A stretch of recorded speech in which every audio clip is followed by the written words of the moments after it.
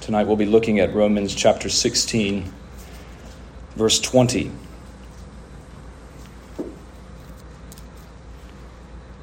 Again, that's Romans chapter 16, verse 20.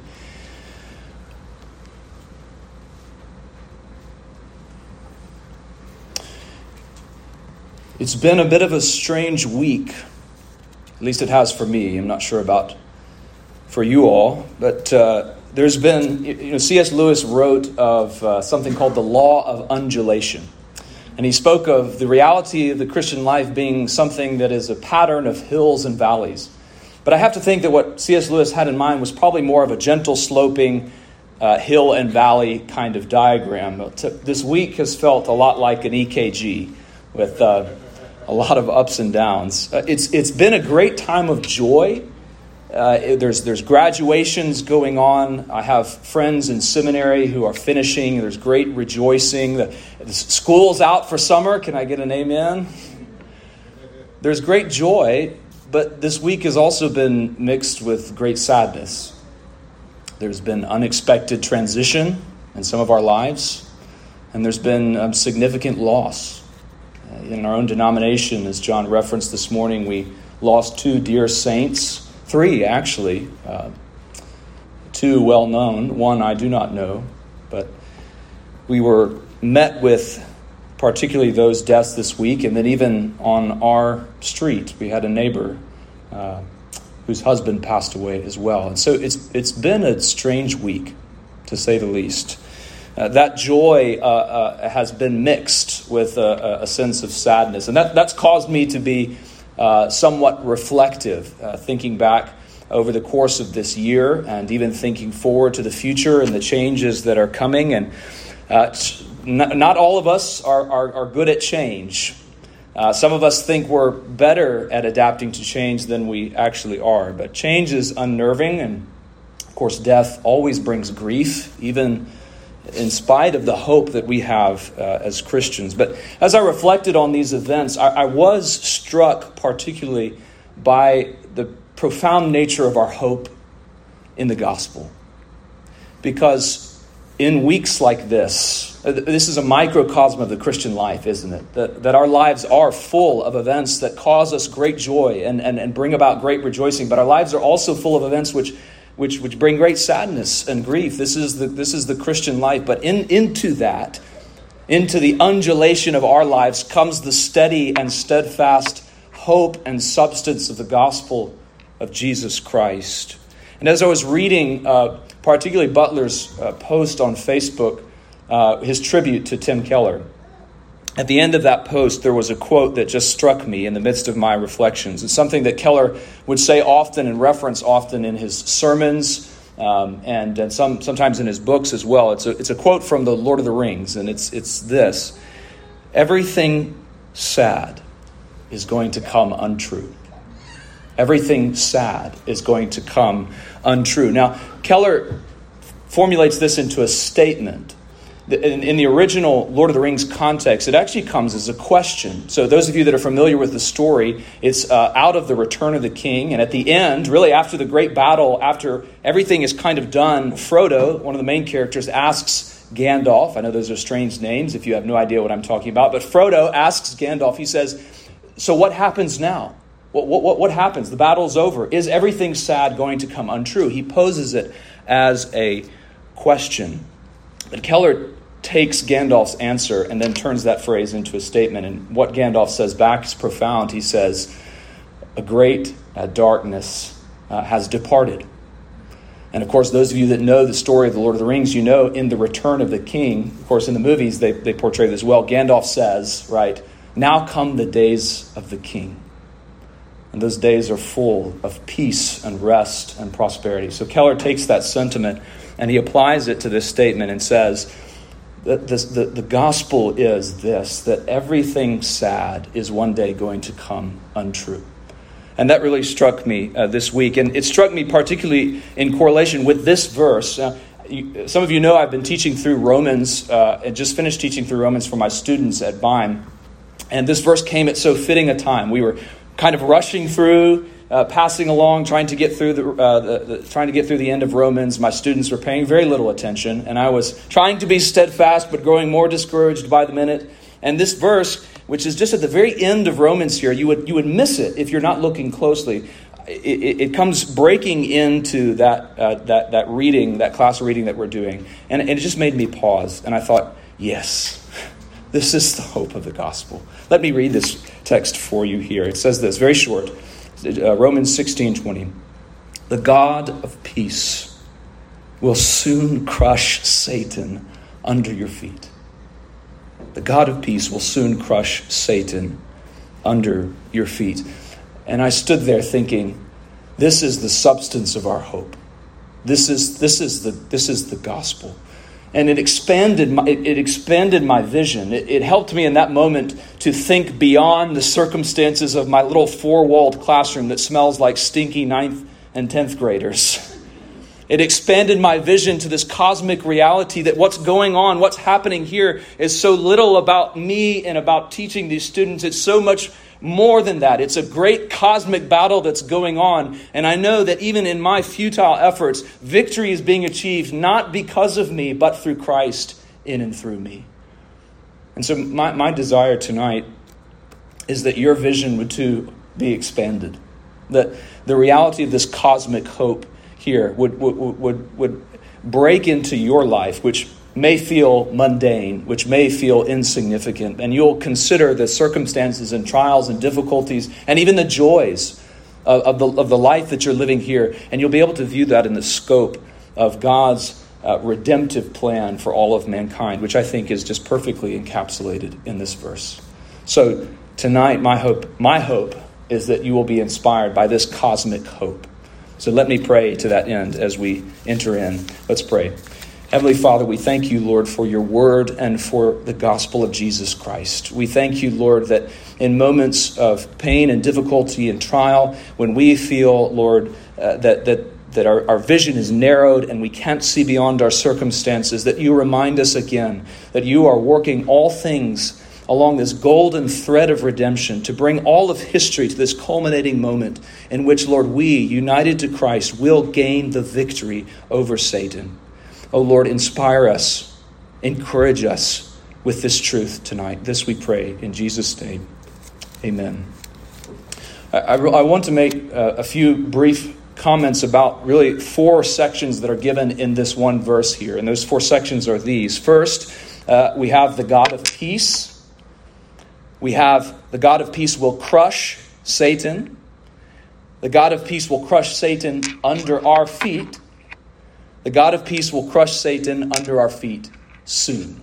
So there's just 4 parts of this one verse here, full of rich theology that we're going to look at tonight. The God of peace will crush Satan under our feet and soon. Now, Paul uses this title, God of peace, throughout his epistles. It's a title that he uses to describe God, and it's common, and so it's not unexpected. But I think what is unexpected and what's striking about the way that he uses it here is that he connects this title of God, being the God of peace, with actually a particularly violent action, right? What is the God of peace actually doing? The God of peace is wrangling, is strangling, is crushing, is trampling on the head of Satan. And so it's quite striking, and it took me aback when I was studying it to see here that the God of peace is the one who's described as crushing, violently crushing the head of Satan. And I think that contained in this title, there's a number of ways that we can think about God as being the God of peace. And one of those is this. Take a moment to reflect on the fact that God is a God of peace for us as believers, but that is not something that we should take for granted. I was struck this morning, every time Caleb Brown is invited to preach, he'll pull me over after the morning service after John has preached, and he'll say, well, I'm not sure that I need to get up there and preach tonight because John just preached my sermon. That's the way that the Holy Spirit works, and it's wonderful, isn't it, that the Spirit reinforces the messages that we hear again and again. But tonight, I want you to be struck by the fact that we can call God the God of peace only because we are united to Christ, his Son.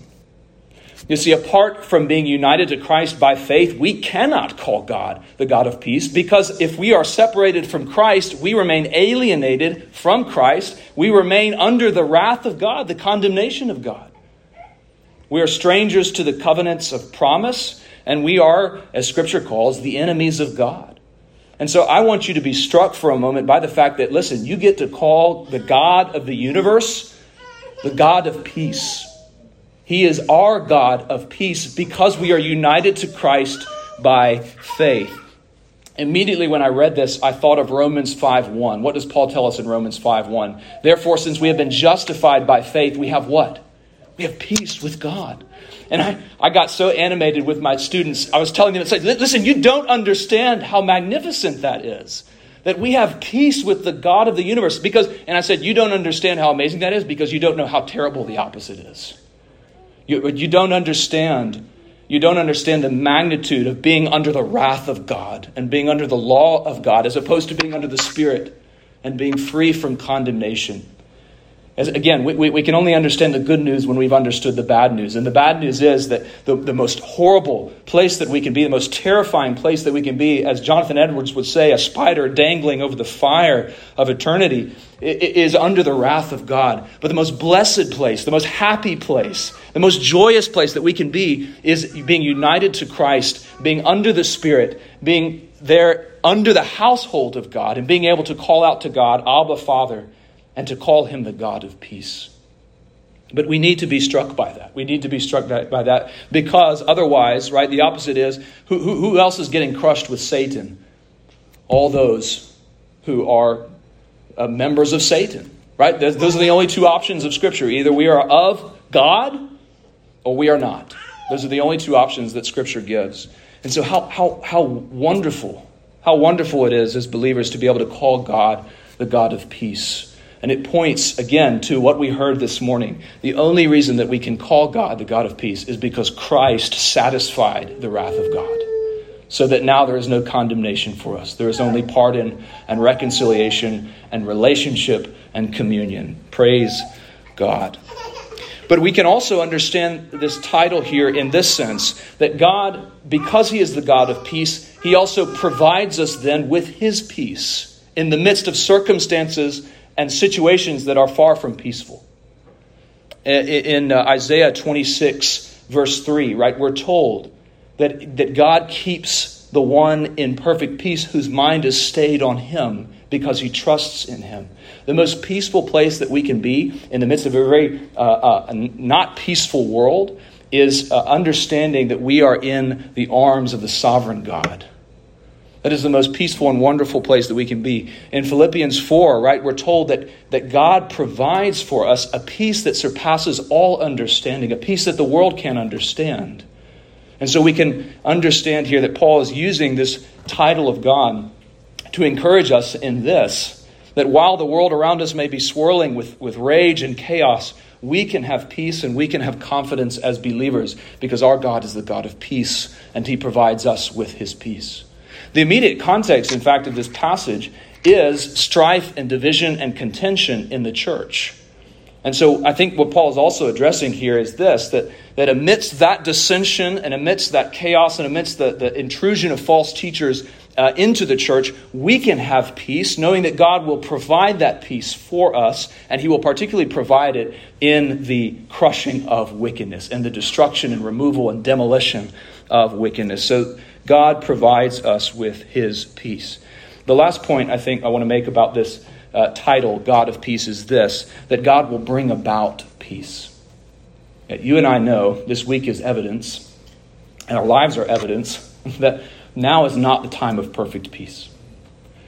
Now is the time of death and sickness and struggle and strife and injustice. Now is the time of brokenness. We live in a broken world. We know that to be true. But this passage here gives us such confidence, such assurance that the God of peace will bring about his peace. The framework of the Old Testament, if you go back and look, it's moving towards this concept or idea of perfect rest and peace. Think of This will probably be more than you want to know, but I'm pulling from my Joshua to Esther class this past semester. And we talked significantly about this concept of the land, right? The promised land, a frequent promise and theme throughout the Old Testament. The people were earnestly looking forward to the promised land because they understood it to be a place of perpetual rest and peace, where God would bring them into that state of peace. But what they didn't yet realize, and what we have the great privilege of knowing now, is that land itself was just a type that pointed to a greater land and a better country where we will enjoy perfect peace. And that's the new heavens and the new earth, which Christ himself will usher in. And that will be a realm of perfect peace. We will have rest from enemies. We will be free from sin. Satan will be vanquished. That will be the perfect realm of peace. God will usher in that peace. He will bring it about. And so we can have confidence in that fact in reading this verse. The God of peace will bring his peace about. The second part of this verse that I want you to note is really the main action of this verse, which is this, that the God of peace will crush Satan. Amen. The God of peace will crush Satan. This is the promise of all promises in Scripture. It points back, it's a direct reference back to Genesis chapter 3, in which we are told that the offspring of the woman will crush, will bruise, will stomp on the head of the serpent. This is I think the preeminent promise of Scripture. And this is the golden thread that works its way through all of Scripture here. Satan will be defeated. Satan will be defeated. The deceiver shall be silenced. The lion shall have his teeth broken and he will be torn apart. The great serpent, we're told in Revelation, shall be cast down and cast into the fires of hell. This is the substance of our hope. Satan will be defeated. God will crush him. He will destroy the spiritual forces of evil that wage war against him and against his kingdom and against us in this life. And notice the certainty of Paul here. He's not guessing. He's not saying, we think that God will at some point, at some time, maybe crush Satan. He says with certainty, the God of peace will crush Satan. This is the promise of Scripture. It is the promise that God will have the victory.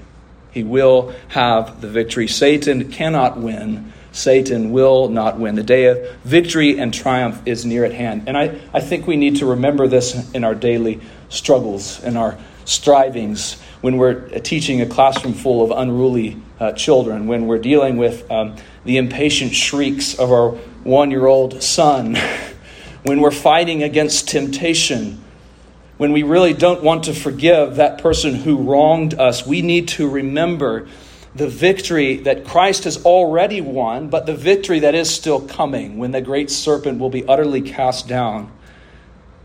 Because I think that this hope will utterly transform the way that we live. I really do. I think when we can look at the circumstances of our lives and the individual interactions from this cosmic viewpoint, it will transform the way that we carry out our lives and the way that we live our lives. But it gets better. It's like Billy Mays. But wait, there's more. Right? This crushing of Satan is not only done by the God of peace, but look, this was so striking to me. The God of peace will soon crush Satan under your feet. Paul is speaking to the saints here in Rome, and he says that the God of peace will soon crush Satan under your feet. Now, this gave me some pause for a moment, because when we think of the crushing of the head of the serpent, when we think of the fulfillment of Genesis 3:15, we think of Christ. Scripture points to Christ as the champion, right? You are not David, who slays Goliath, the great serpent. That's Christ, right? We understand this. But so that when we get to this verse here and we see, the crushing of Satan's head, okay, we expect then that crushing and that action is going to be done by Christ. But notice he says here that Satan will be crushed under your feet. Now it's the God of peace who's doing it. He's the one who's acting in this verse. But notice that Satan is being crushed under our feet. Well, what's going on here? How should we understand this? Well, I think what Paul's doing here is he's referencing something that he's kind of built and established throughout all his epistles, and that is the doctrine of our union with Christ. In seminary, they asked us at the end of our Pauline epistles class, what is the center of Paul? What do you think is at the center of Paul's theology? What is the primary theological theme of Paul's letters. And we came to the conclusion as a class, and I did personally as well, that the center of Paul's theology is this: union with Christ. In Christ. And if you go back, and I've done so, I've highlighted, if you go back, look at particularly Ephesians, and just highlight how many times it says in Christ, in Christ. So I think that what Paul's getting at here is this, that when we're united to Christ by faith, we become so intertwined with him that his redemptive accomplishments become our own. So that Christ's triumph over Satan is your triumph over Satan. So that Christ's crushing of the head of the serpent is your crushing of the head of the serpent. And Paul gives us plenty of examples where this is true. This is from William Hendrickson's commentary, but let me just give you some of these references briefly. In Romans 8:17, we're described as suffering with Christ. In Romans 6, we're described as being crucified with Christ. We're described as dying with him. We're described as being buried with him. In Colossians 2:13, we're described as being made alive with him, raised to new life with him. Romans 8:17, we're called joint heirs with Christ, where it's said that we're glorified with Christ. Then Colossians 3:1 says that we're enthroned with Christ. And then 2 Timothy 2 and Revelation 20 say that we will reign with Christ forever. That is union with Christ. That everything that Christ accomplishes is our accomplishment as well. Not because we did it, but because Christ did it in and through us. This is what Paul's getting at when he says in Galatians 2:20, it is no longer I who live, but Christ who lives in me. So, brothers and sisters, we have the great privilege of stomping on the head of Satan. In our everyday lives, when you put temptation to flight, you're stomping on the head of Satan. When you pursue reconciliation with a brother that hurts you, you're stomping on the head of Satan. When you love your spouse in the midst of a disagreement, you're stomping on the head of Satan. When you share the gospel with your neighbor, you're stomping on the head of Satan. When you're putting your flesh and your sinful nature to death, you are stomping on the head of Satan. These things that seem like mundane, everyday things that we do, you don't realize that there's a cosmic battle going on. And we get to participate in the victory of Christ. And as he lives and works in and through us, we have the great privilege of mightily conquering. It's Romans 8, right? Mightily conquering and stomping on the head of Satan in the surety of Christ, in the power of Christ. We get to boast in his victory. And so, I know those daily occurrences may not feel like spectacular cosmic events, but the next time you have an opportunity to sin, I want you to treat it like a battle. I want you to treat it like an opportunity to stomp on the head of Satan and see how that might shift your vision and expand that moment where you'll realize that this is about so much more than a disagreement or a particular injustice that's been done to me. It is so much more. This is in many respects the mission of the church as a whole. This is the mission and task that we've been given to go out into the world and proclaim the gospel of Jesus Christ, proclaim Christ's victory over Satan. In Matthew 16, right, we're told that Satan and his forces in the gates of hell will not prevail against the church. Now listen, in terms of military terms, when you think about it, okay, gates don't fight. What do gates do? Gates hold in. It's a fortress. And so I think captured in that image is not only the sense of we're going to win in our fight against Satan, but I also think that the image is we're going to storm the gates of hell, and those gates will not hold. Because in proclaiming the gospel of Jesus Christ, we have the great privilege of not by our own strength, but by the power of the Spirit working in and through us, of rescuing souls out from behind the gates of hell. So I want to commend you to storm the gates and stomp the serpent. Storm the gates and stomp the serpent. In your conversations with neighbors and friends and people that don't know the Lord, understand that what's going on there is a cosmic battle. And you have the victory. You have the victory already. I want to think about this the next time we're standing in front of those men at the anchorage. It's a cosmic battle going on. And we will have the victory. I want to think of this the next time I'm tempted not to share the gospel with my neighbor. I want to think of this the next time I'm in the classroom and I'm just trying to read Scripture over voices that are clamoring and rebellious hearts that don't want to hear it. I want to remember the cosmic reality of what's going on. And I want to remember that we're promised the victory through Christ. We cannot fail. We will not fail. Because Christ has already triumphed, and we will triumph in and through him. So, brothers and sisters, stomp on. Stomp on. Stomp on with hope in your hearts. Stomp on with steadfastness. Stomp on knowing that none of your work, none of your labors, nothing that you do in the name of the Lord is done in vain. His purposes will advance. The serpent will be crushed, and he will be crushed under our feet. What a privilege. The last thing I want to say this evening is this. The God of peace will crush Satan under your feet soon. Now, what does that tell us?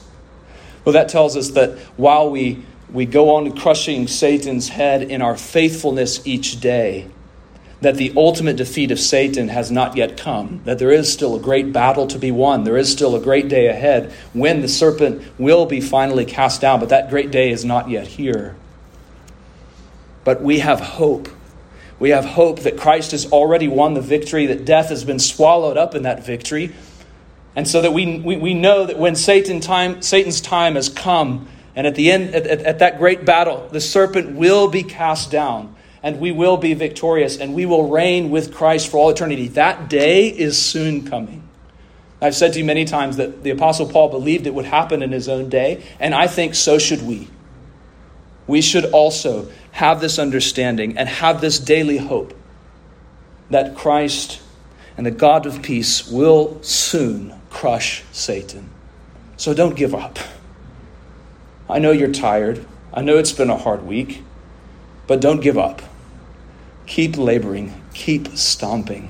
Take heart. Christ has overcome this world, though you will have troubles in it, and his return is imminent. Press on through your suffering and trials, your suffering for faithfulness. It's not just suffering in terms of persecution. It's the daily battle to pursue faithfulness over and against the desires of the flesh. That's suffering for Christ as well. Be steadfast and immovable. And know the God of peace will soon crush Satan under your feet. Let's pray.